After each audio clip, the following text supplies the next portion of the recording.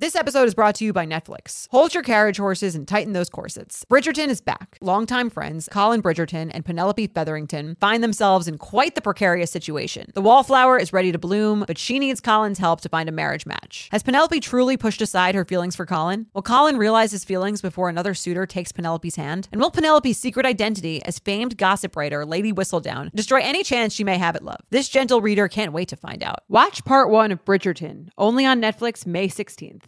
A quick note before we get into the episode. Oversharing is a podcast for entertainment purposes only. It is not a medical podcast and does not constitute medical or psychological advice. Always seek the advice of your physician or mental health professional. Hello and welcome back to Oversharing. I'm Jordana Abraham. And I am Dr. Naomi Bernstein. So great to be back, especially after our Memorial Day weekend. I went to Dallas to come to Jeff's, your husband's, 50th birthday, and we had such a fun weekend, and it was so nice to have our weekend of bonding. I know. I really do love being with you. I missed you a lot when you left. Same. It was good times. So what do you think as a observer and attendee in this situation? What was your debrief? It was such a fun party. It was you guys really killed it, and it had like such a great mix of like being like great food, great atmosphere, but then also like you made it.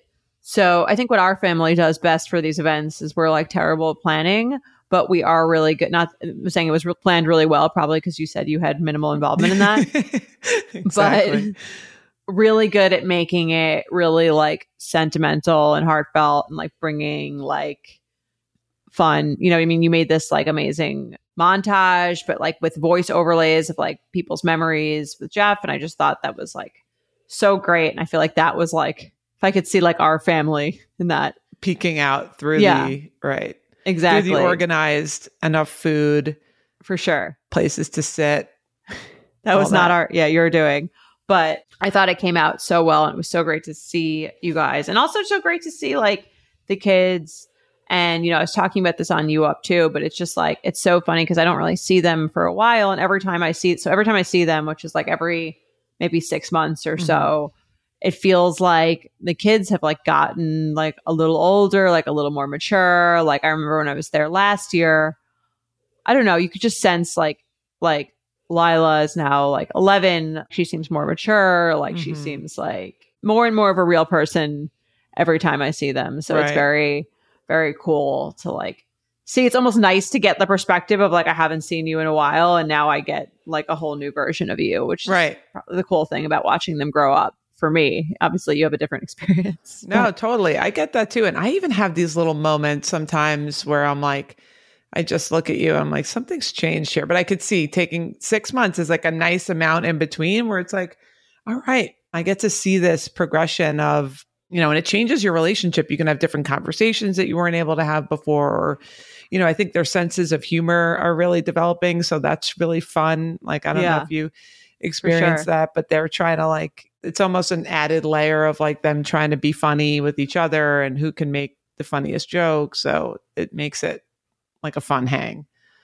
Yeah, it was just a great time all around. So, and you're a great hostess. Oh, thank you. Low key. So that was fun. I keep it simple, but you're going to have a place to sleep and plenty of food. That's all you need to do. Yeah. It's a great job. That's it. Thank you. I appreciate it. Well, we love having you. Thank you. Do you feel a little relieved now that everyone's a little gone? I do. I mean, you know, I think, and it's funny because even like this moment of just doing this podcast with you and not having to like get anything for anyone and not having to answer questions. And we were talking about on the trip how I don't love being like the decision maker. You know, like I'm kind of in the camp of like, all right, somebody else call here and I'll go with it. So when I'm organizing, you know, large groups of people and everyone's kind of looking to me to decide what's happening. Right. Like, what time are we doing this? What time is dinner? When are we going there? And you're kind of like, whenever you feel like yes, it. Right. Yeah. So that's not my comfy place. So I'm glad that part's over. I really do love just having the presence of people, but I don't like organizing people and events and things like that. But I just love having everybody around. So I do miss everyone being here, but I don't miss, you know, when is this being happening? responsible for Right. the itinerary. Yes. Right. No, itineraries are not my forte. I was thinking like you must be tired because you hosted not just me, but like other friends of you guys and stuff like that. So, and people were coming in and going out. And I know it was like a whole revolving door. So I was thinking like if I were you, I'd be like, all right, like, Yeah. A lot Everybody of people get the reached hell out to out. me afterwards and were like, how glad are you that everyone's gone? it reminded me of there's like a Ben Franklin quote that it says that like house guests are like fish. They begin to smell after 3 days, Right. which Right. I always think of, which I think Yeah. is like very accurate. Yeah. It's a good amount of sentiment. time. Like It's it's like- fun. And then you're like, by day 3, you're like, okay. I start to see who you really are and then I'll I see want you you in- out. Well, then it's kind of like, I don't really want to be like, because when you're hosting, you're sort of in charge of everyone's needs. Mm-hmm. And now you're like, okay, like I could be in charge of less needs now. Right. Yeah, I literally was having like dreams, but you can't really remember, but you can kind of remember like the sentiment. I definitely was having dreams of like people asking me for things and like this like feeling of just like trying to do a lot for a lot of people. I don't remember the details of it, but that was the feeling. So Well, once it's seeping coming into your my subconscious. Yeah. Yeah. That's when you know time to go. 3 days are up. Yeah. Well, I'm sure it made you understand any listeners that write in saying how they have, a guest that's being annoying and doesn't want to leave. But wanted to share an update from a listener because you guys seem to like updates. So we got an update. If you guys remember, a few weeks ago, there was someone who they were sort of like in the midst of a breakup and their boyfriend was like not really telling them if they wanted kids or not. And she was like unsure what to do because she didn't really like have any closure and like they kind of left it vague and he just kind of wasn't speaking to her. And ended it. I think there was a piece. Was this the one where he like ended it via text message? I'll read the original email. It'll be quick. Right. She wrote, I need help setting an intention as I'm trying to move on and let go of an 8-year relationship. We ended things a month ago via text, but the door doesn't feel fully shut due to the way it ended. The reason for the breakup is because he's not sure he wants kids. And while he says he has thought about a future with me, the kids thing is holding him back from making that happen, which includes moving in together. We both are not great communicators. And over the past year, had been putting in the work and actively working on it. Last time we saw each other in person, I told him I can't wait much longer for him to decide. We're both in our mid-30s. The way we ended that meetup made me confused as to where we stood. So a few weeks later, I reached out and asked him directly. He said he needed to be alone to get his head straight. And hopefully in the coming weeks, he'd have more clarity. And in the meantime, I should do whatever I need to be happy. It's been a month with no contact, having a difficult time moving on and letting go, even though I know that is what I have to do. My recurring thought patterns are, will I ever hear from him again? And if not, how do I accept 8 years ending just like that over text? Do I need closure / how can I move on without it? And should I at some point reach out again? How long should I wait? We still have each other's things at our own homes, which I want to get back / give back. Petty, I know. I've had some okay days and some many not okay days, though I have been journaling through all of this and I would love some intentions to help me get through the not okay days. Thank you. A struggling, heartbroken Brecht. And then do you want to read her update? So I recall our advice was like to reach out to him. Right. Right. It's 8 years. It's a text message. You deserve some closure kind of thing. All right. So she writes, hi, ladies. I just listened to the most recent episode and heard Dr. Naomi say how much she likes to hear updates. So here's mine. You answered my email below in early February, and it took me a few weeks to work up the courage to reach out to him, but I did, and he couldn't give me the closure I needed. He said meeting up in person would just, quote, continue the cycle of pain, and at this point in time did not think seeing each other would be a good idea. He explained that throughout both his individual therapy as well as our couples counseling, he came to realize that our goals and compatibility either changed or were never the same. He contradicted himself in his texts, and he couldn't give me what I needed and deserved. When I asked him to clarify if he had been lying the whole time, he never replied back. Ooh. So about a week later, I packed his shit in a box and mailed it to him, included a letter saying everything I needed to say, how much it hurt and felt so disrespectful to me, as well as to our mostly good 8-year relationship that he could let it end via text message. Not that I was expecting to get a reply from him, but a week later, I received my stuff back in the mail, sans a letter back. But I'm back on the dating scene and have been kind of seeing / talking to 2 guys, one of whom I've not met in real life yet, but we have a date set up for this weekend, and I think I really like him. The other guy, I'm still figuring out in what way I like him. And throughout all of this, I have learned to better communicate what I want, need, and like, and learn to empower myself more. My therapist even commented in our last session how much more confident my voice sounds. I'm not going to lie, the last few months have been so hard and trying, and my healing has felt so long and hard, mainly because of how it has ended and not so much that it did.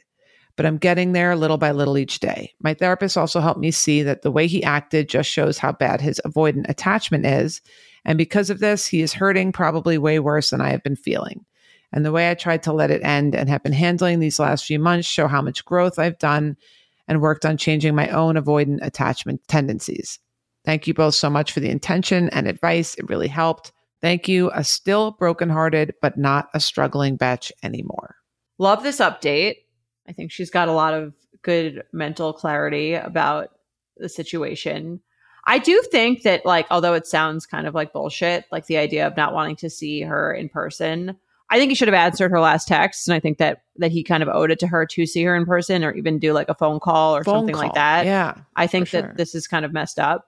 But I do think that for someone who was clearly he was having a hard time breaking up with her, like it was not something that he was felt able to do. And I've heard this before where it's like, sometimes if you really can't, if it's really hard for you to break up with someone, like when you see them in person, you kind of like want to be back with them, even though you know that's not the best thing for either of you.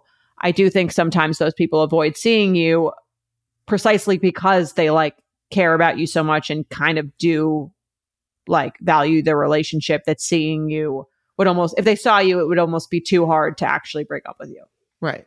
I agree. I don't think they needed to see each other, but I think they needed to have like a actual conversation. Phone, I think, would have been fine. The texting leaves him this ability to just not answer, which you can't do on a phone call unless you're literally going to hang up in the middle of a phone call. So that's the part that I thought was kind of crappy on her end. But what I love about this is that she figured out what she wanted.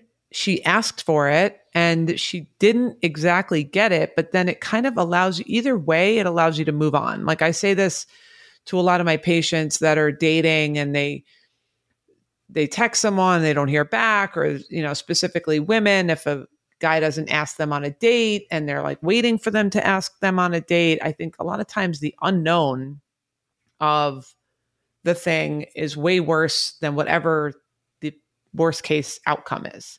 So she found out that he wasn't really going to give her the closure. He kind of, you know, gave her some words that probably didn't mean too much, but at least she knew, okay, I asked for the closure. He wasn't able to give it to me. And now I can just like turn the page in my mind versus being stuck on that page of, should I ask for closure? Should I reach out? Should I reach out? Is he going to reach out?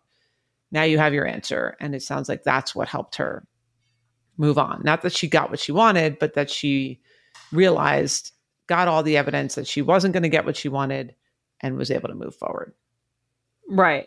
I agree. And she's good at like, you know, accepting the loss of like what she would have currently wanted. And she's getting, I think, something that might actually be more helpful. The quicker you can move through the unknown, I think the healthier your mental space is going to be. So if you're waiting for the guy to ask you out, just ask him. If you're waiting for the guy to text you, just text him. And then you could move through the unknown and move on with your life. Agree. It's actually more empowering to do that. It seems like you're like losing or being like desperate or clingy, but it's actually, again, as long as you're not doing it every day, constantly, or not, or like understanding a hint if they're not responding, I think it's much more empowering to just ask for what you want. Yep. If you're like me and your CD organizer was filled with, now that's what I call discs that your dad literally burned for you, you're a millennial. And if you're a millennial, it's time to add Clarins Multi-Active Cream to your daily routine. I have been using the Multi-Active Cream for a few weeks now, and I can already tell the difference. This cream does it all. It makes my fine lines and my pores look smaller, and my skin actually feels hydrated, which is really important for these like in-between seasons. I actually love all of their products. I'm a huge Clarins fan. I've been using them for years. You've been adulting a while, so the daily stress of trying to keep your life together can cause stress aging. Yeah, it's a thing. The good news, Europe's #1 skincare line has a solution you can trust. Rooted in nature and innovated with science, Clarins has a long legacy of creating industry-first, plant-forward products. Using a skin charger complex made of 2% niacinamide and sea holly bioextract, Clarins Multi-Active Cream has been clinically proven to target the first visible signs of aging by smoothing lines and wrinkles, refining pores, evening tone and texture, and strengthening the skin's moisture barrier. While Multi-Active Cream can't bring back the golden age of boy bands, it can de-stress your skin. Go to clarins.com/oversharing and get Multi-Active Day and Night Cream for 10% off, a free welcome gift, plus free shipping on your first order. That's clarins.com/oversharing with promo code oversharing. clarins.com/oversharing with promo code oversharing. If you have an email that you want to send in or an update, if we already answered your email, you can email us at oversharing@betches.com. Our overshare today is a good one. I will read it. And if you guys want to leave us a voicemail, you can call 646-363-6294. Hey, Jay and Dr. Naomi. I'm between therapists right now, so oversharing has become my weekly mindfulness moment. And I'm so grateful for all your insights. On to my question. I am someone who loves to gossip at work and always have. I feel like it's largely harmless. Something happens, people want to talk about it, we vent a little, and then we all move on. But lately, I've realized that one of my closest work friends takes it to another level. She is relentlessly negative and hateful about our workplace. And I mostly don't agree with her takes. When she switched off my team, it was like the sun came out, even though we still work closely together. It's something no one wants to hear about themselves. Being with you is like a cloudy day that never ends. I have repeatedly resolved not to feed into her complaints, instead trying to just briefly respond and change the subject. The problem is, every time something happens to me that I want to complain about, I turn to her because I know she'll validate and vent with me. And then it opens the door for her complaints again. I can't change her, but I can change me. How do I not give in to the desire to complain about workday stuff to the most sympathetic and least productive person in the building? I don't really have anyone else to vent to at work, so it feels like choosing between suffering in silence, not my strong suit, or getting sucked into her riptide. Every time I think I shouldn't send this to her, and then I just do. Please help. Sincerely, definitely part of the problem. Yeah. I love how self-aware this emailer is. Yes. I love that sign off. Definitely part of the problem. Everybody's probably part of the problem. I can relate to this totally. All right. So what is this like? What is this feeling like? Maybe you can describe this feeling of like something happens and you just need to say it to someone or get validation, or what is that like? What does it feel like if you just to be able to say, okay, this person sucks. I didn't like how they acted. Maybe you could journal it out or write it in what do you think that is that makes like getting another person's ear feel so satisfying? Well, first off, I think there is a love of like a little bit of drama and gossip inside me. I would say that's one of my if I had to think of like my not best qualities, or like potentially like the qualities about myself that aren't ideal or perfect. I would say I like drama, and that's why I like those reality shows. I like when like there's a little bit of scandal, and I think that like it feels like a little fun to talk about it, just like a fun thing to do. So like talk shit a little bit. Right. Good or bad, that's kind of like something I enjoy. Yeah, I think a lot of people do. There's like this, it's almost, I do wonder if they did a study, and I haven't seen any. I could look it up if any of you are listening out there and you want to Google it while we're listening, like the brain chemistry that happens during gossip. If there's like, I would imagine that there's some type of an addictive activation there around. Right. Because it does seem, even like the way this listener is writing, like there's an addictive piece, like she knows that it's not good, but she just can't help it. Like there's something that feels too good to ignore about.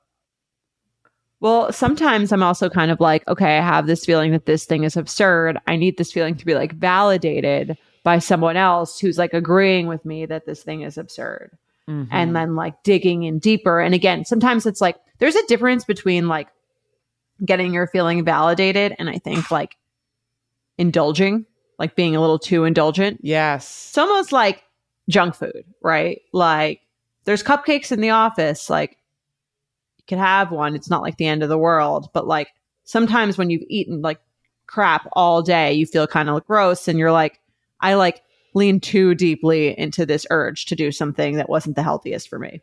So I think gossip can kind of be like that. And I think a little bit, I mean, I think we've talked about this on the show before, is like potentially adaptive, you know, like if there was like something scary going on in the tribe, like yes, it's adaptive to like talk to someone about it and then maybe do something about it. Mm-hmm. So I think like there is a reason for it evolutionarily. And I think a little bit of it is not a big deal. Like if your boss is like saying something inappropriate or saying something crazy, I don't think it's like so negative to tell a coworker, tell a coworker about it. You can both kind of agree and you feel like a little less isolated that someone else is on your side. It's just a matter of when you're like digging in really deep or like and then calling that person a name and then you keep talking about it 2 weeks later. And then even me, if I've done that or if I'm speaking to someone who does that, I'm like, all right, this now ventures off into like a fun little thing and now ventured away from that and now kind of feels like a little gross. Right.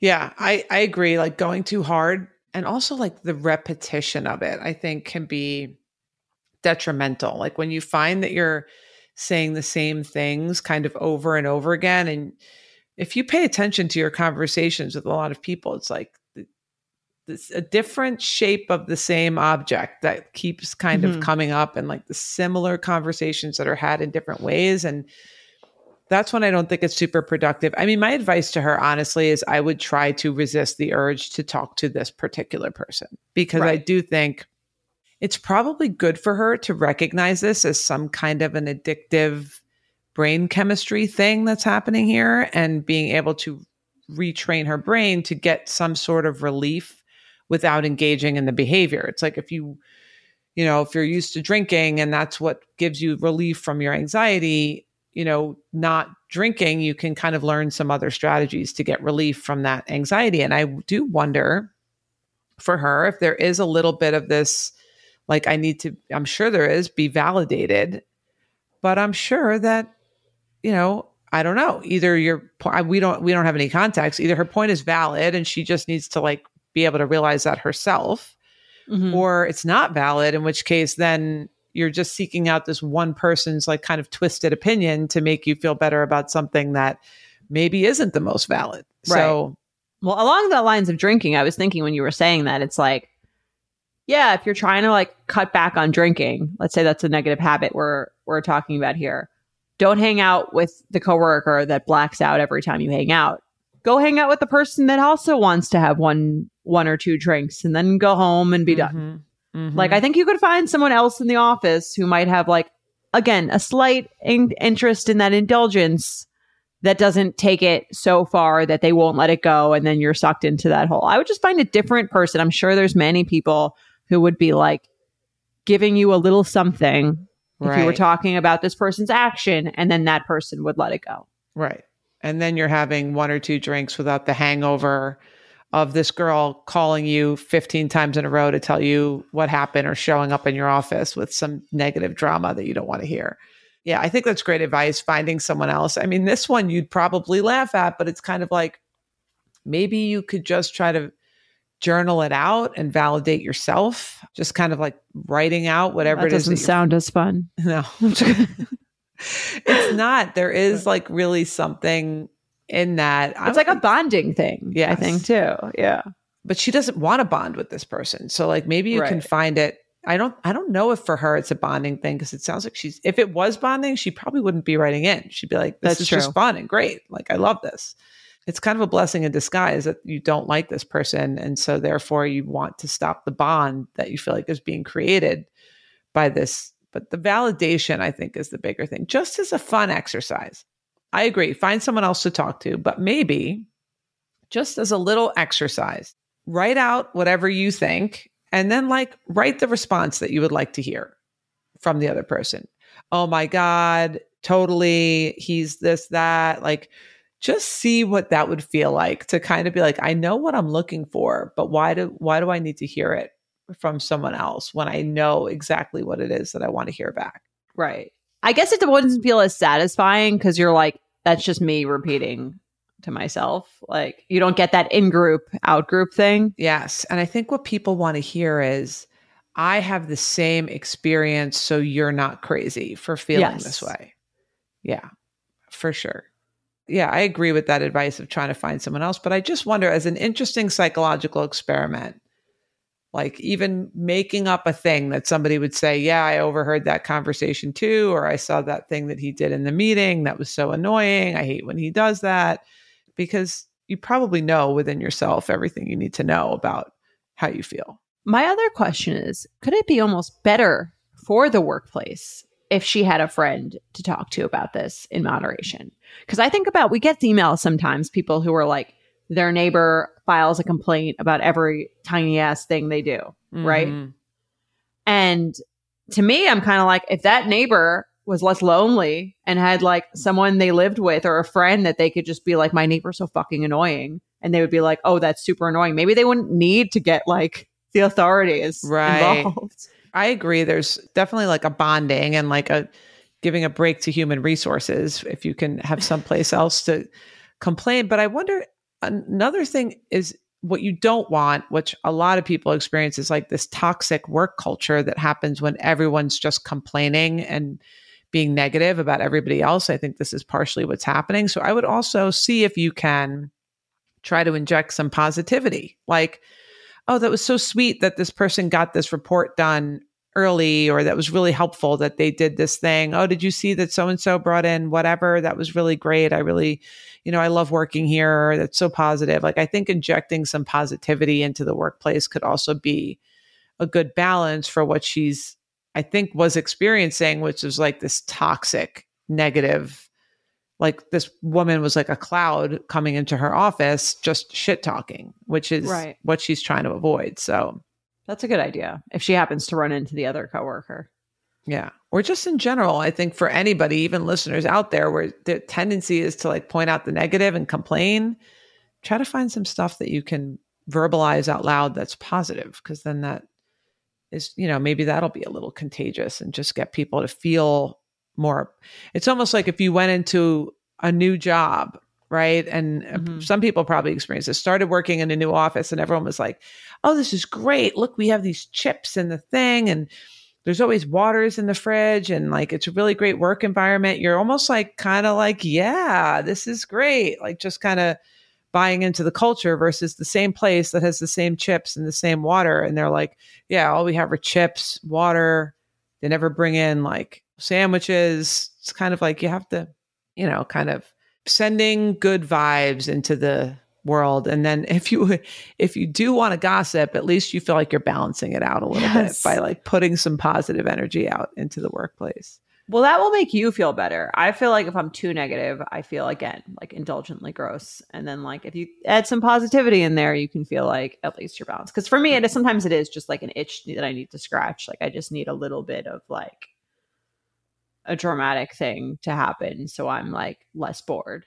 Right. Yeah. I think a lot of people have this. I do think it's good self-growth to kind of recognize it and see if you can figure out what's going on underneath that need for validation. And when you can avoid it. If you're on a day where you just need to scratch that itch, then. Or like you said, go into like reality TV and talk about that. Like that'll give you some like people who are don't actually know you that are kind of paid to fuel this kind of situation, like a healthier outlet for it. Totally agree. This show is sponsored by BetterHelp. We all carry around different stressors, big and small. When we keep them bottled up, it can start to affect us negatively. Therapy is a safe place to get things off your chest and to figure out how to work through whatever's weighing you down. I've been to therapy for many years, and I have to say, whenever I'm going through something really tough, therapy is the way out for me. It helps me like break down the issue, get to the heart of it, and figure out ways to cope with whatever is stressing me out. Nothing has transformed my life quite as much as my therapy experience. I can't recommend therapy enough, and BetterHelp is a great way into it. If you're thinking of starting therapy, give BetterHelp a try. It's entirely online, designed to be convenient, flexible, and suited to your schedule. Just fill out a brief questionnaire to get matched with a licensed therapist and switch therapists anytime for no additional charge. Get it off your chest with BetterHelp. Visit BetterHelp.com/overshare today to get 10% off your first month. That's BetterHelp, HELP.com/overshare. Our Betchicist email, which is where we debate the ethical merits of both sides of a situation, is next. And this one is a voicemail. If you want to leave us a voicemail, you can leave us one at 646-363-6294. We've been getting a lot of voicemails, and I know Dr. Naomi and I really love them because you really get a good tone when you're here. And we don't have to read, so extra benefit. So let's roll the tape. Hi, Jordana and Dr. Naomi. I'm calling because I've been struggling with whether I should cut ties with my ex-boyfriend's mom. My ex and I broke up about a year ago after 4 years together. It was a serious relationship that ended with a mutual but still really painful breakup. I was super close with his family, especially his mom. And from the beginning, his parents made it clear that even if the romantic relationship with their son didn't last forever, I'd always be seen as family. This is a really sweet sentiment, but one that I've always been a little uncomfortable with. His mom stayed close with his brother's ex-girlfriend, and I was a witness to how uncomfortable that made his brother sometimes. Now, I'm the ex-girlfriend, and I've had to block pretty much all communication with my ex and other members of his family to deal with my heartbreak and to move on. I haven't had the heart to cut off his mom, though, and she's reached out several times throughout the past year. And each time it brings back the heartbreak. It's a reminder that my relationship with her, and especially my relationship with her son, who I'm still missing on a pretty much daily basis, has changed. It brings up a lot of bittersweet memories, as you can imagine. I also know that whatever I tell her, she's likely telling my ex, which I don't know if I want to be happening. In a way, my ex's mom is like my last connection to him. I'm struggling to figure out if I should maintain a relationship with her because of this. Should I cut off entirely or keep up communication, even if it's strained? Let me know what you think. I like this email. Yeah. I think this happens a lot where, especially after a 4-year relationship, you obviously develop a close bond, especially if it's someone you think might be your mother-in-law or father-in-law or whatever down the road. So I could see this happening, although I do think it's a little odd that when they were still together, she was already planting the seed of like, when you break up, you'll always be considered family. It's almost like she, and then she was also she's also maintaining a relationship with the brother's ex, where it seems like this might be an issue that the mom has in terms of not being able, or somehow like not being able to get close with someone and then tolerate them not being in your life, which is hard. I get it when you get really close with somebody, but that's just, I don't know. It's interesting. I've never thought about that really from the parent's perspective of like, your kid brings someone home. They're probably there a lot. They want you to be close. You do stuff together. And then whenever this other person, your child, decides that they're out, they're just expected to the following day, next day, be like, that's it. Now your relationship with them is over because I decided. Yeah. That's kind of like, it does feel like it's like a collateral damage though of a relationship. I mean, I've seen this before with like people who, I feel like I've seen a lot of emails, people who have like dogs with an ex and that's like, I mean, I guess that's more of a, like there's no reason the mom needs to talk to her. Whereas like if you had a dog, maybe could be similar. Yeah. Dogs are definitely anchors in relationship. Think long and hard before you get a dog with somebody. I agree. Right. But I think she's got to like state the boundary, move on. Like this friendship isn't natural anymore. There's no reason it has to happen. It clearly makes her uncomfortable. And I guess even if it didn't make her uncomfortable, if she really liked it, I would say it's unhealthy. I think if I met someone and they were still speaking to their ex's mom, I would be like, are you like, it's going to be harder to move on. Yeah. So, and I think if she's a normal person and you tell her, maybe you call her on the phone and you say, my relationship with you has meant so much to me and I'm really going to miss you, but I don't really feel like I can keep talking to you and move on from this relationship. And it's nothing personal. And I think you were great and it's sad, but like, it's what I gonna have to do. Yep.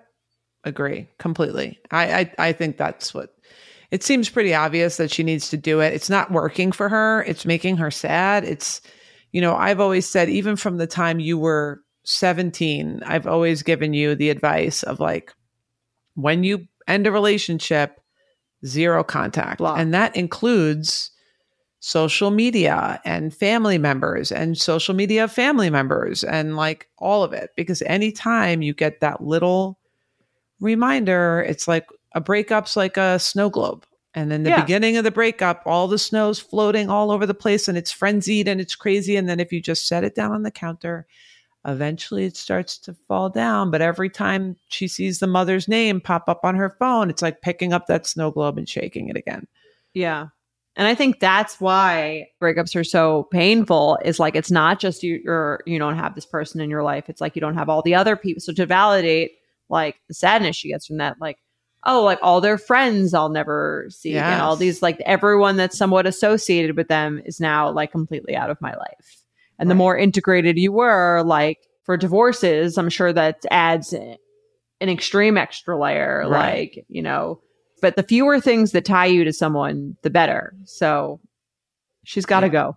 Yeah, I agree. She's got to go. And I think it's good for this mother. Maybe she'll kind of start to learn that you don't want to make promises at the, that are not really healthy for either one of you to start. I just find it odd that like a year in or 2 years in, no matter what happens to you guys, like we'll always be close. Yeah. It's kind of like, I think it's going to be good for this mother to realize that there's some really lovely, amazing connected relationships that then have to end. And it's an interesting thing, but one of the spaces where that ends totally without your control or say is when someone that, a family member breaks up with someone. That's hard. I mean, I've felt that a little bit with like all of our siblings and people that they've dated, and they kind of are like, here's my person, like get close to them. And then you sort of start to get close to them. And then they're like, okay, on Tuesday we're together. And on Wednesday, like unfriend, they're out, no more speaking. And there's no one that's been super painful, but there is this moment of like, okay, I guess that's what we're doing here. That's why I don't get close to anyone that anyone didn't. Not until the wedding. Yeah. No, I mean, like our mom has been married a bunch of times. And I think there is like a sense of like, it does feel weird. Like one day you're supposed to like welcome this person into your family. And the next day it's like they're a communal enemy. Yes. So I'm surprised her son is like cool with that. Like if it was my mom contacting my ex, I wouldn't allow that personally. Enough. It's just not, there's things, and it's a hard fact of life, but that's part of it. Like you can, there are relationships where you feel really close, and then sometimes for different circumstances, they have to be over. And that's really hard, but you have to go through that process of being sad. Maybe you're going to cry a little bit again. Maybe the mom's going to cry a little bit again, but that's something, that process that needs to go through, because you're not just going to be married to your new person with kids and be, hanging out with your ex-boyfriend's mom from 10 years ago. And listen, if the boyfriend's mom has such a big issue where she can't let go, if I were the boyfriend, I would just not introduce her to anyone until they were like about to be my wife. Right. Yes, it's true. I agree. There needs to be a comfortable distance. I'm warm, I'm loving, but you're not my daughter. And I have to, she has to be aware that this relationship might not be forever, and she has to be able to let it go. So, she's got to go. I agree. It's over. Bye. I like the way that you said it. So, how you could say the goodbyes. It's been great. I really appreciated getting to know you, but it's not healthy for me anymore. Spring is the best time for us to start a new workout routine. It's our yearly collective warm-up. Peloton is here for everyone's yearly warm-up. This is the best time to get into a good rhythm, tap into your power, and get ready for summer. I take their yoga classes at least twice a week. I also love their core classes. I love that I can take it anywhere I go. If I'm traveling, I can always do a class. You can filter the classes by ones that don't need any equipment. I'm looking to get healthy. I'm looking to feel good. And Peloton just makes it so easy. Peloton accommodates your schedule with a variety of class lengths to choose from. Even if you only have 5 minutes, Peloton has classes for you, giving you the flexibility you need to move your body. Peloton has a range of class types fit for every goal and mood. If you can't run, take a walking class. If you want to level up, go to their Pilates or HIIT workouts. Or try yoga if you just need to ground yourself. Move at your own pace. Peloton makes the process easier with personalized recommendations and guided programs that take the guesswork out of working out, so you can jump right in, keeping your fitness journey fresh every day. Peloton has everything you need to get where you're going. Whether you prefer to run outdoors, row, or ride at home, or strength train at the gym, Peloton has something for you.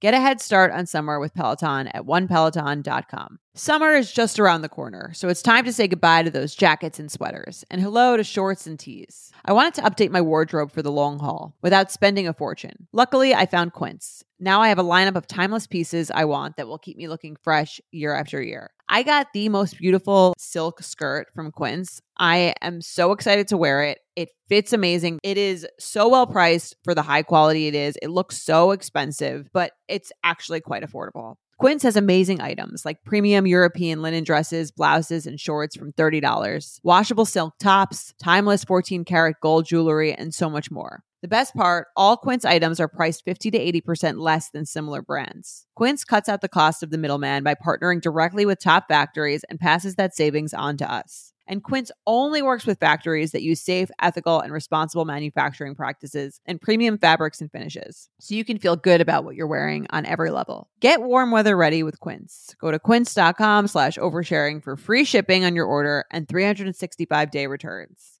That's QUINCE.com/oversharing to get free shipping and 365-day returns. Quince.com/oversharing. You want to read our intention segment? Sure thing. Hey, Jay and Dr. Naomi, thanks for giving the best advice to strangers. I have a dilemma that feels a bit too personal to bring to anyone I really know, and I'd love some advice or an intention for how to work through it. My boyfriend, 33 years old, and I, 35 and a half years old, have been dating for about a year and a half, and we know we want to get married. But I'm struggling with the when, and I'd love your input on this. Almost a year ago, when we started talking about a future timeline, I expressed that I had a hard time separating my preferred timeline from my biological timeline. We both know we want multiple kids, and so when thinking about an engagement and everything else, I start doing the math, and it felt like we were making the timeline decisions on external factors versus our own terms. Since that conversation a year ago, my boyfriend and I froze embryos. Big, exciting, stressful, expensive, exhausting step. I was hoping that once we did that step, I and we would be able to focus on getting excited about next steps and plan them. The day we got our final embryo results back about a month ago, my boyfriend got laid off from his job. Now the situation is a little bit reversed. My boyfriend wants to focus on finding a new job before taking the next step of engagement and wedding planning. I understand where he's coming from, and I agree ideally we'd both be stably employed and able to focus on our relationship. However, my boyfriend works in tech, and it can take months, especially in this crazy market, to go through all the interview rounds, negotiation, and acceptance of a job that's a great fit.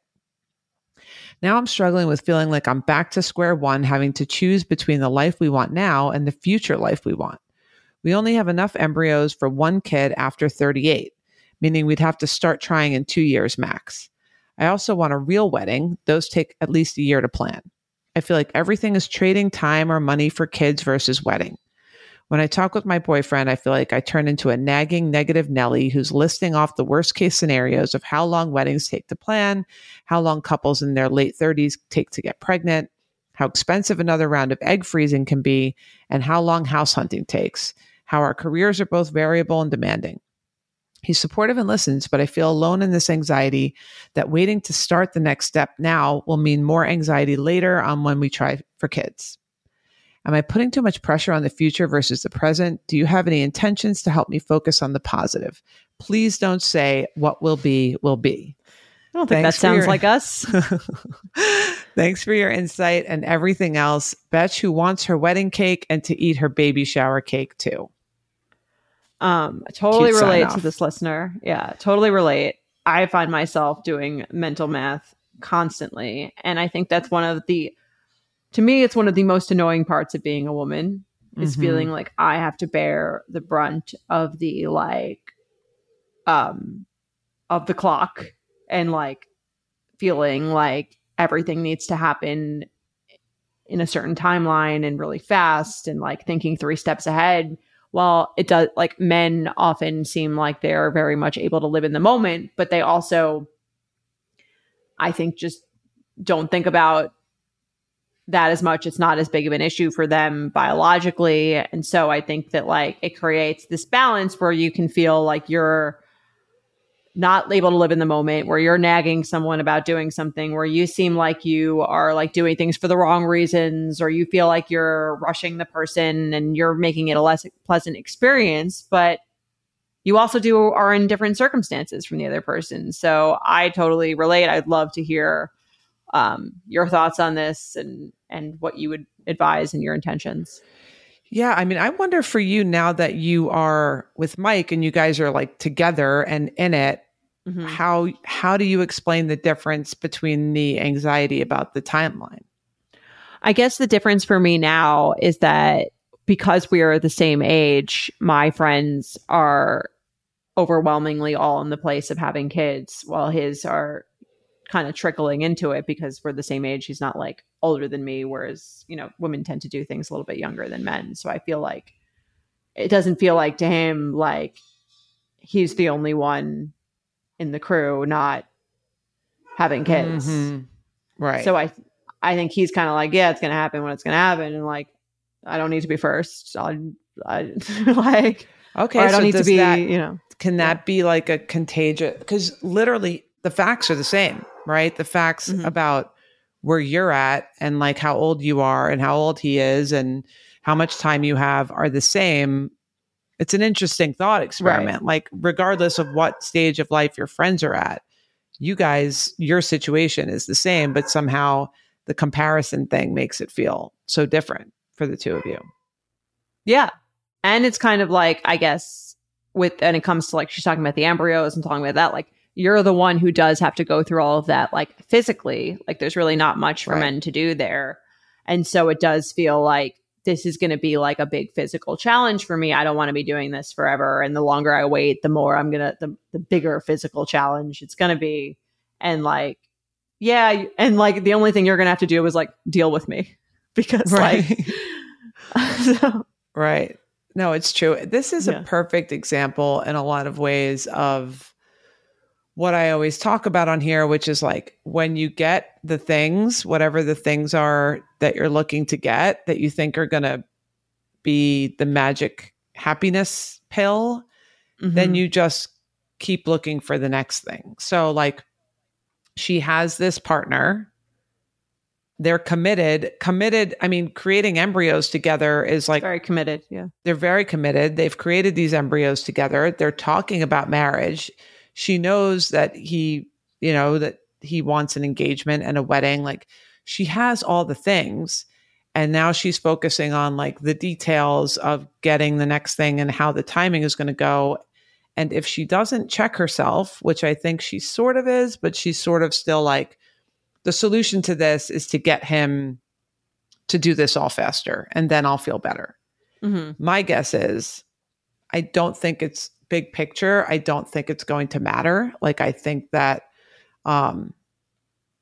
when she gets that next thing, she's going to find the next thing to want to be in a hurry to do the next thing, like getting the house or having the second kid and wanting to know the details. Well, I always wanted 2 kids that were this far apart in age, or I always wanted, a boy and a girl, or I always envisioned my kids going to this preschool or whatever it is. So ultimately, I think for someone that has this tendency to continue to find the next thing that they're seeking and focus on how they want to control the external environment to make themselves feel calmer. The intention that I wrote for her that I think can be useful for a lot of people is the big picture is okay. The rest is details. So she has this partner. They've decided to spend their life together. They even have an embryo waiting to be born. He's committed to her. He wants to marry her. The rest of it is details, and just keeping in mind that you barely can even control the big picture a lot of times. But once you have that, trying to control the details is almost like, I don't know, it's like almost taking a beautiful sunset over the edge of a boat and saying, well, yeah, I wish that there was a little bit more purple in here. Like there's not quite, I wish there was a little cloud that was catching some of the rays from the, backside of it's like, all right, you have the big stuff. Let's not, focus on the nitty gritties and this is, I get it. You want 2 kids. I get that. You want a big wedding. I get that too. But I do think it would be helpful to tell yourself like the big picture is okay. The rest is details. And I think you can use that for the rest of your life. Right. And whatever it is that you're struggling with. So, okay. The big picture is okay. I'm writing it down for myself. The rest is details. Yeah. Whatever it is, even if you really want to, if you're in an earlier stage and you haven't met your person yet, I think you can still use this. Like, I'm healthy. My family's healthy. This one doesn't work great for people that are going through like a chronic, life-threatening illness, or somebody who's like has a loved one that's really, really sick. Or, this works well for people that have the big picture stuff, health, good friends, good family, aren't alone. And this person even has a little bit more than that. So I get it. I'm sure, like you said, you can relate to like wanting to be the puppeteer of the details that seem so important. Yeah. You want them the way you want them. Right. So the detail, how big the wedding is, if you have a year to plan, or, like my sister, Alexandra, your sister from another mister, they decided to get married. Her husband was starting business school. They just had a beautiful wedding and they planned it in like 4 months or something, like when life happens, you figure it out. Right. And what's that quote about like perfection is like the enemy of progress? Oh, right. Yeah. So like, if you can be happy overall, and like you said, the detail and figure out the details, or the details aren't exactly how you wanted them, like you don't want to like spend so much time on that you miss the point. Right. And just end up, it sounds like she's turning into this kind of like naggy, negative person that's not, able to enjoy that she has this loving, extremely committed partner that's kind of falling aside. And I want to validate you. I get it. And like you said, you've been through this. I think we're in this situation probably like, all right, chop, chop, where's the ring kind of thing at some point. So I get it. You want to move forward and make sure that you have abundant amount of time to do all the things within your biological clock, but you're doing everything. You can take solace in that. Like, you have your embryo, you have your person, it's all the big picture stuff is there. Right.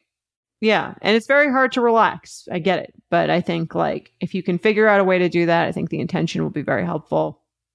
And the whole thing is just going to be a lot more fun if you can do it that way.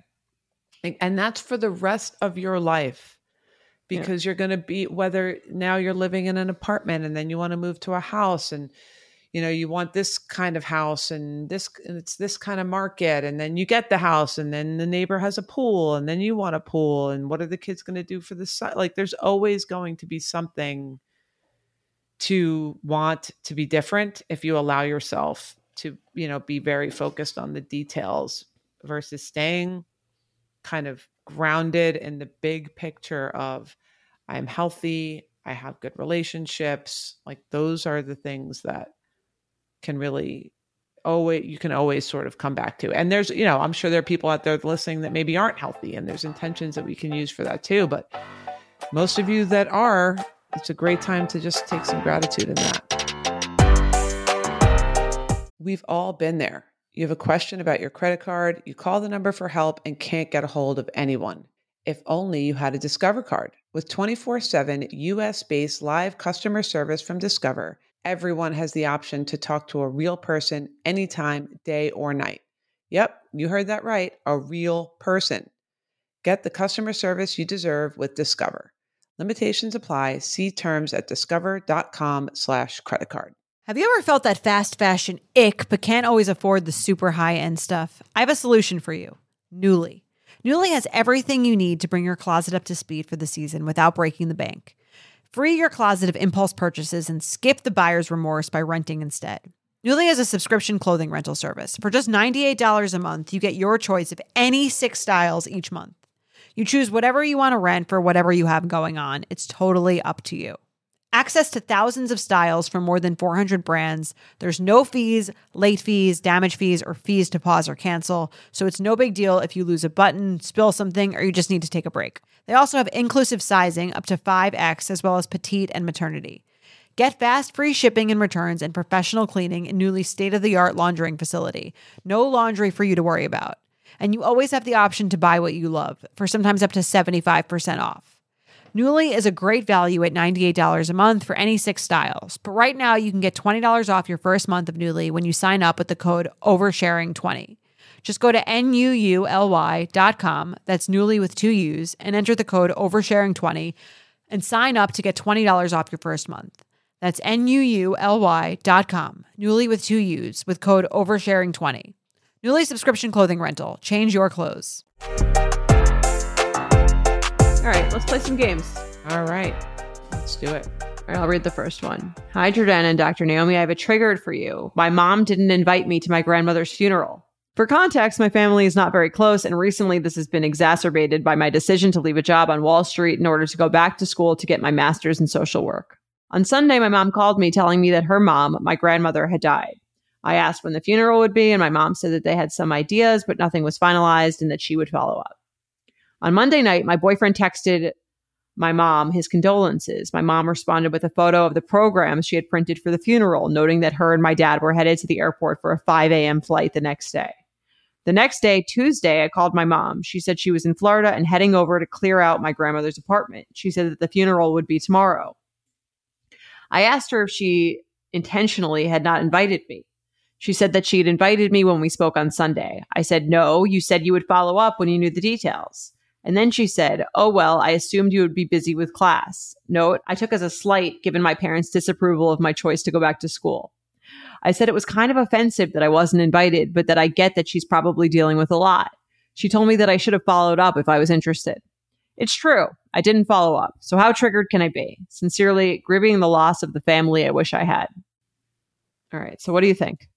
I think that she is projecting some of her own stuff onto this funeral thing. When I hear the details, I think her mother just lost her mother. She says she's not super close already. And it seems like it's in this little nuanced of whether or not she told her the details or she said she'd get back to her. I almost imagine most people would just text, when's the funeral? Or call and say, hey, what are the details? Where do I have to be? Versus kind of playing this game of like, who's going to invite me or not. I could be wrong on this one because I don't know the background, but it seems like this was just almost like as if they're dating and she's like waiting, like playing a game around like who's going to ask who out or how is this going to play out instead of just being like, hey, what are the details? She could have just jumped out at any point and asked her that. It seemed like no one really was that interested in talking about a planning, was like that interested in like getting the full plan. Like when her boyfriend texted her mom, I feel like if she said she was heading to the airport, like I would have been like, oh, did you schedule the funeral yet? Mm-hmm. It just doesn't seem like there was like a full follow up.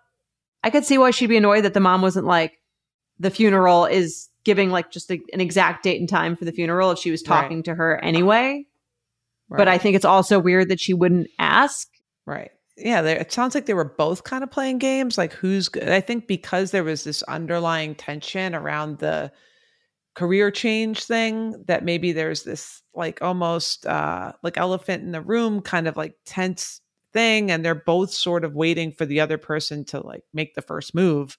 Happens to be around like a funeral of a close family member, which makes it so awkward. But if it was about a Mother's Day lunch or something, I could see the same thing kind of happening. Yeah. Like, well, you didn't invite me. Well, you didn't tell me what time. Well, you didn't suggest a date, but it's like this big thing. So it feels like it's worse, but it almost could be anything. Right. Well, it could feel like if she really wanted to be there, maybe she would have asked earlier. And if the mom really wanted her to be there, I think she would have made sure that she knew. So I kind of feel like no one really wanted her to be there that badly, including herself, maybe, because I do think there would have been some sense of like, let me like really find out when this is. Like if her mom was traveling to the state you would have to imagine it would be like fairly soon after that. Right. And she didn't call her that night to be like, oh, so-and-so told me you're on your way to Florida. What are the details?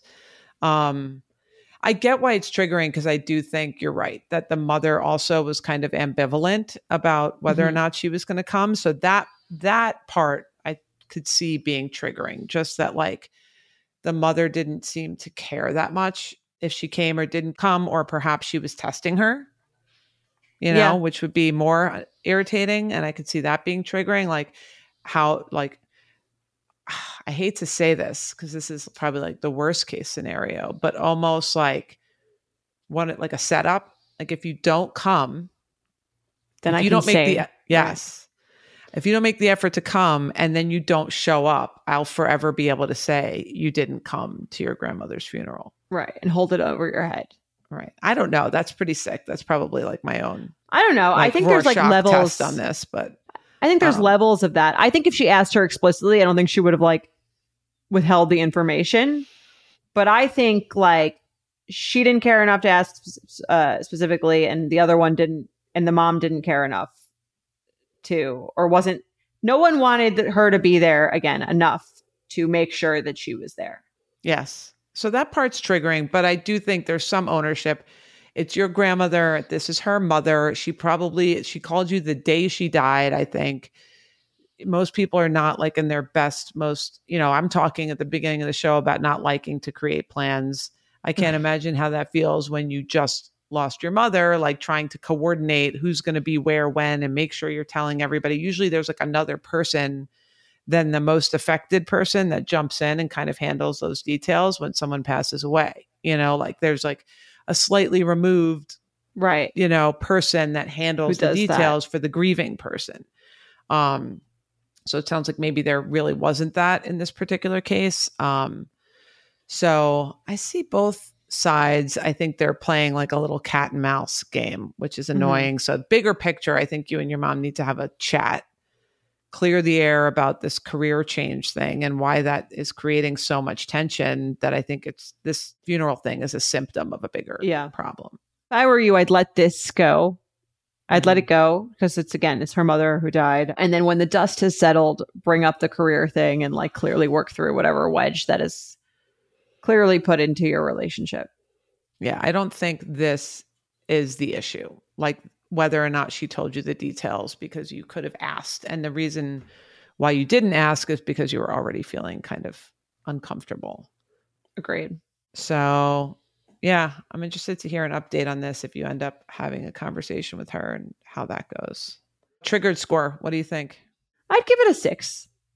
Because I think like just the idea of missing your grandmother's funeral and that no one really wanted you to like be there enough to like make sure you knew, again, regardless of, even if you didn't really want to go. Right. Here's the other thing. Like, even if you didn't really want to go, you'd like someone to feel like your mom wanted you at her mom's funeral. So I'd give it a 6. Right. I'll probably go slightly lower just because I think it takes 2 to tango, and she could have easily been like, please send the funeral details. How many words is that? To follow up one time. No one's saying like follow up 7 times. Right. One text with 5 words, I think could have been solved this whole issue, and she probably would have sent it to you that second. So I'll bump it down a little bit. I'll give it a 5. Okay. That's fair. Close enough. All right. Close enough. Let's do another one. Do you want to read this one? Sure. Hi, I have to start by saying I'm a huge fan of the podcast. I'm a therapist myself, and Dr. Naomi, you are the kind of clinician I wish I could send all my referrals to. Thanks. And Jordana, your insight, awareness, and honesty is beyond helpful and refreshing. Thank you all both for all you do. Now to my triggered scenario. I'd been feeling burnout creeping up and decided to be proactive about it. I scheduled a 90-minute yoga class followed by a massage to try to give my body a reset. That sounds amazing. The massage was great, but my triggered scenario has to do with the yoga class. It's a studio I like with a yoga instructor I really enjoy. There were maybe 12 people in the class, all female except for one middle-aged male. This man made sexual noises the entire 90-minute class. I want to give him the benefit of the doubt and assume they were noises of relief and decompression, not intentional noises to disrupt others, but they were so triggering to me. I almost left halfway through the class due to how uncomfortable it made it. Nobody said anything about it, and the instructor kept commenting on how we should lean into discomfort. Part of me wondered if she picked up on my affect and was signaling me to have to let it go. But who knows? He even made groaning noises during Shavasana. Ultimately, I'm happy I stayed for the whole class, but I couldn't help but feel triggered that something meant to help me feel better in my body resulted in me feeling trapped in an echo chamber of sex noises. Am I justified in being triggered about this? Downward facing doggy style. This is so funny. I feel like everyone has encountered like a version of this person in some class. The person who's like was when they get into like any kind of like position, or if there's a really hard move, and I totally agree with her. It always makes me very uncomfortable. And I'm kind of like, does this person know that they're like people what they sound like? And it's not, I mean, I guess it's especially weird if it's a man. I've heard it from women too, where you're kind of like, shh. Right. Yeah. So this is really funny. I have definitely been in this position with like the too noisy person in a yoga class in specific. Exercise is different. There's maybe like pumping music in the background that can like drown out people's grunts and groans. But I can also, on the flip side, and like sex noises is different, but a lot of times, I'm into meditation, and sometimes part of mindful breathing is breathing with sound. So anybody who's in one of my group therapy sessions, we start every session off with mindful exercises, and a lot of them are mindful breathing. And so I'll do this thing where it's kind of like, like these like kind of like breathing with noise. And sometimes when I'm in the class, I say to myself, I'm like, this is my yoga practice. If I want to breathe with some sound, that's like part of the process, and it's like part of oh my God, are you this person? I mean, I'm not groaning, but I am breathing. There's like a certain type of yogi breath where you can like breathe with like vibration in the back of your throat. Okay. So it's not, I don't think what was happening here. It's not any kind of like, it's not that. It's not that. It's more of like a loud breath. But even with the loud breath, I'm kind of like, are people going to be looking at me? But what I notice happens is like, sometimes if I like have a loud breath, then it like kind of gives someone else in the room a little permission to like breathe with sound. And then I notice that like another person will be like, okay, there's like a reason for breathing with sound. And then other people start to do it. So it's almost, we don't want like an orgy going on of like people like making. I guess like it depends. Like, where's the line? Right. I think when there's like vocal cords, then it becomes like sexual versus just like a breath is different than a grunt. Yes. I think. So I think I would draw the line at like a grunt, like when there's like it's like some noise behind it, aside from just the moving of air in and out. I would draw that line. And that sounds like what was happening here. So I could see this being, especially just in general, but like if you've had any type of like, sexual trauma in your past, or like anything that just feels uncomfortable around that. But I am glad that she stayed and kind of, like she's like the yoga instructor was potentially passively telling her to do, like just lean kind of relax lean into the discomfort of like, I can't control my external environment, which is what I love about a lot of times in yoga classes, they make a whole big thing of like, don't interrupt and you can't come late. And it's kind of like, if you're meditating and someone walks in and you hear like the gentle patter of their footsteps as they're walking through, like that's life. You're going to have to sometimes deal with an unpleasant sound, as we learned from the intention segment. Yes, exactly. Right. And that's why yoga is a perfect metaphor for life, where it's like, okay, this guy's in the room. He's really triggering you. Can you stay present? Like, can you just do your thing? But that being said, I could see this being really annoying. That's why I work out in my apartment. No middle-aged men grunting in your ear. Yeah, I have. I mean, I've been in that class where the person has been grunting and I've been like looking for someone to make eye contact with to be like, what is happening? Yeah. Totally. I don't think it's like triggering so much as it's like embarrassing for the person personally. So Right. I'd give it a 5 because it's like kind of like interrupting your groove, but I think it's more like awkward for them than it is for you. Totally. I agree with that. I do think it is a great, in yoga, everything that happens in that room, because that's your quote unquote practice, is your life practice. It's practice for the person on the subway that's like playing music without headphones. It's practice for the person, you know, in front of you in the coffee line at 7 a.m. that's ordering like 500 frappuccinos for their whole office or whatever. It's like practice for these annoying things that happen that you have no control over. And can you just breathe into it, relax into it? So I'm proud of you out there, whoever you are, for staying, leaning into the discomfort. Next time, hopefully he will not be there. It sounds like maybe even the yoga instructor was like encouraging him or something, you know? I don't know. Maybe she was just trying to make the best of. I feel like I took it as a compliment that she's doing such a good job. Right. That he's like getting such relief out of this. Yeah. These poses. Yeah, I agree with your score on this. But I also, it's funny because it just did make me think like sometimes I want to breathe with sound and I'm like, are people going to think I'm weird? I think a heavy breath is, again, acceptable in certain circumstances. I don't know exactly what you sound like, but I'm hoping you're not that person because it'll make me rethink a lot of things. Could you imagine if like I literally if we went to a yoga class together and I was just like, I would have to. I think there's like a Friends episode of that where Phoebe gives like, she's like a masseuse and she's offering to give Monica a massage, and when she's massaging her, she's making like these like sex noises, and she's like, I can't give you a massage anymore because like you make these sex noises. So I'd have to tell you, right? I'd be like, I can't go to class with you because you make these. That's when you know you're comfortable with someone. All right, I think that's our time. Great work today. Oversharing is produced by Sean Kilby, Jorge Morales-Pico, and Rebecca Stiles-McCann. Editing by Basilio Perez. Guest booking by Ali Friedlander. Send your advice emails to oversharing@betches.com or leave us a voicemail at 646-363-6294.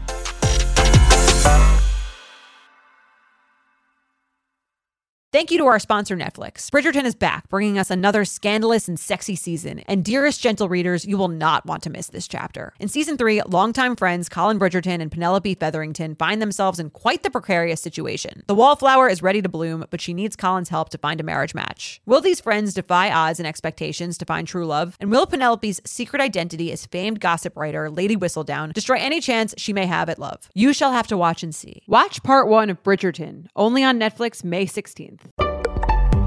Betches.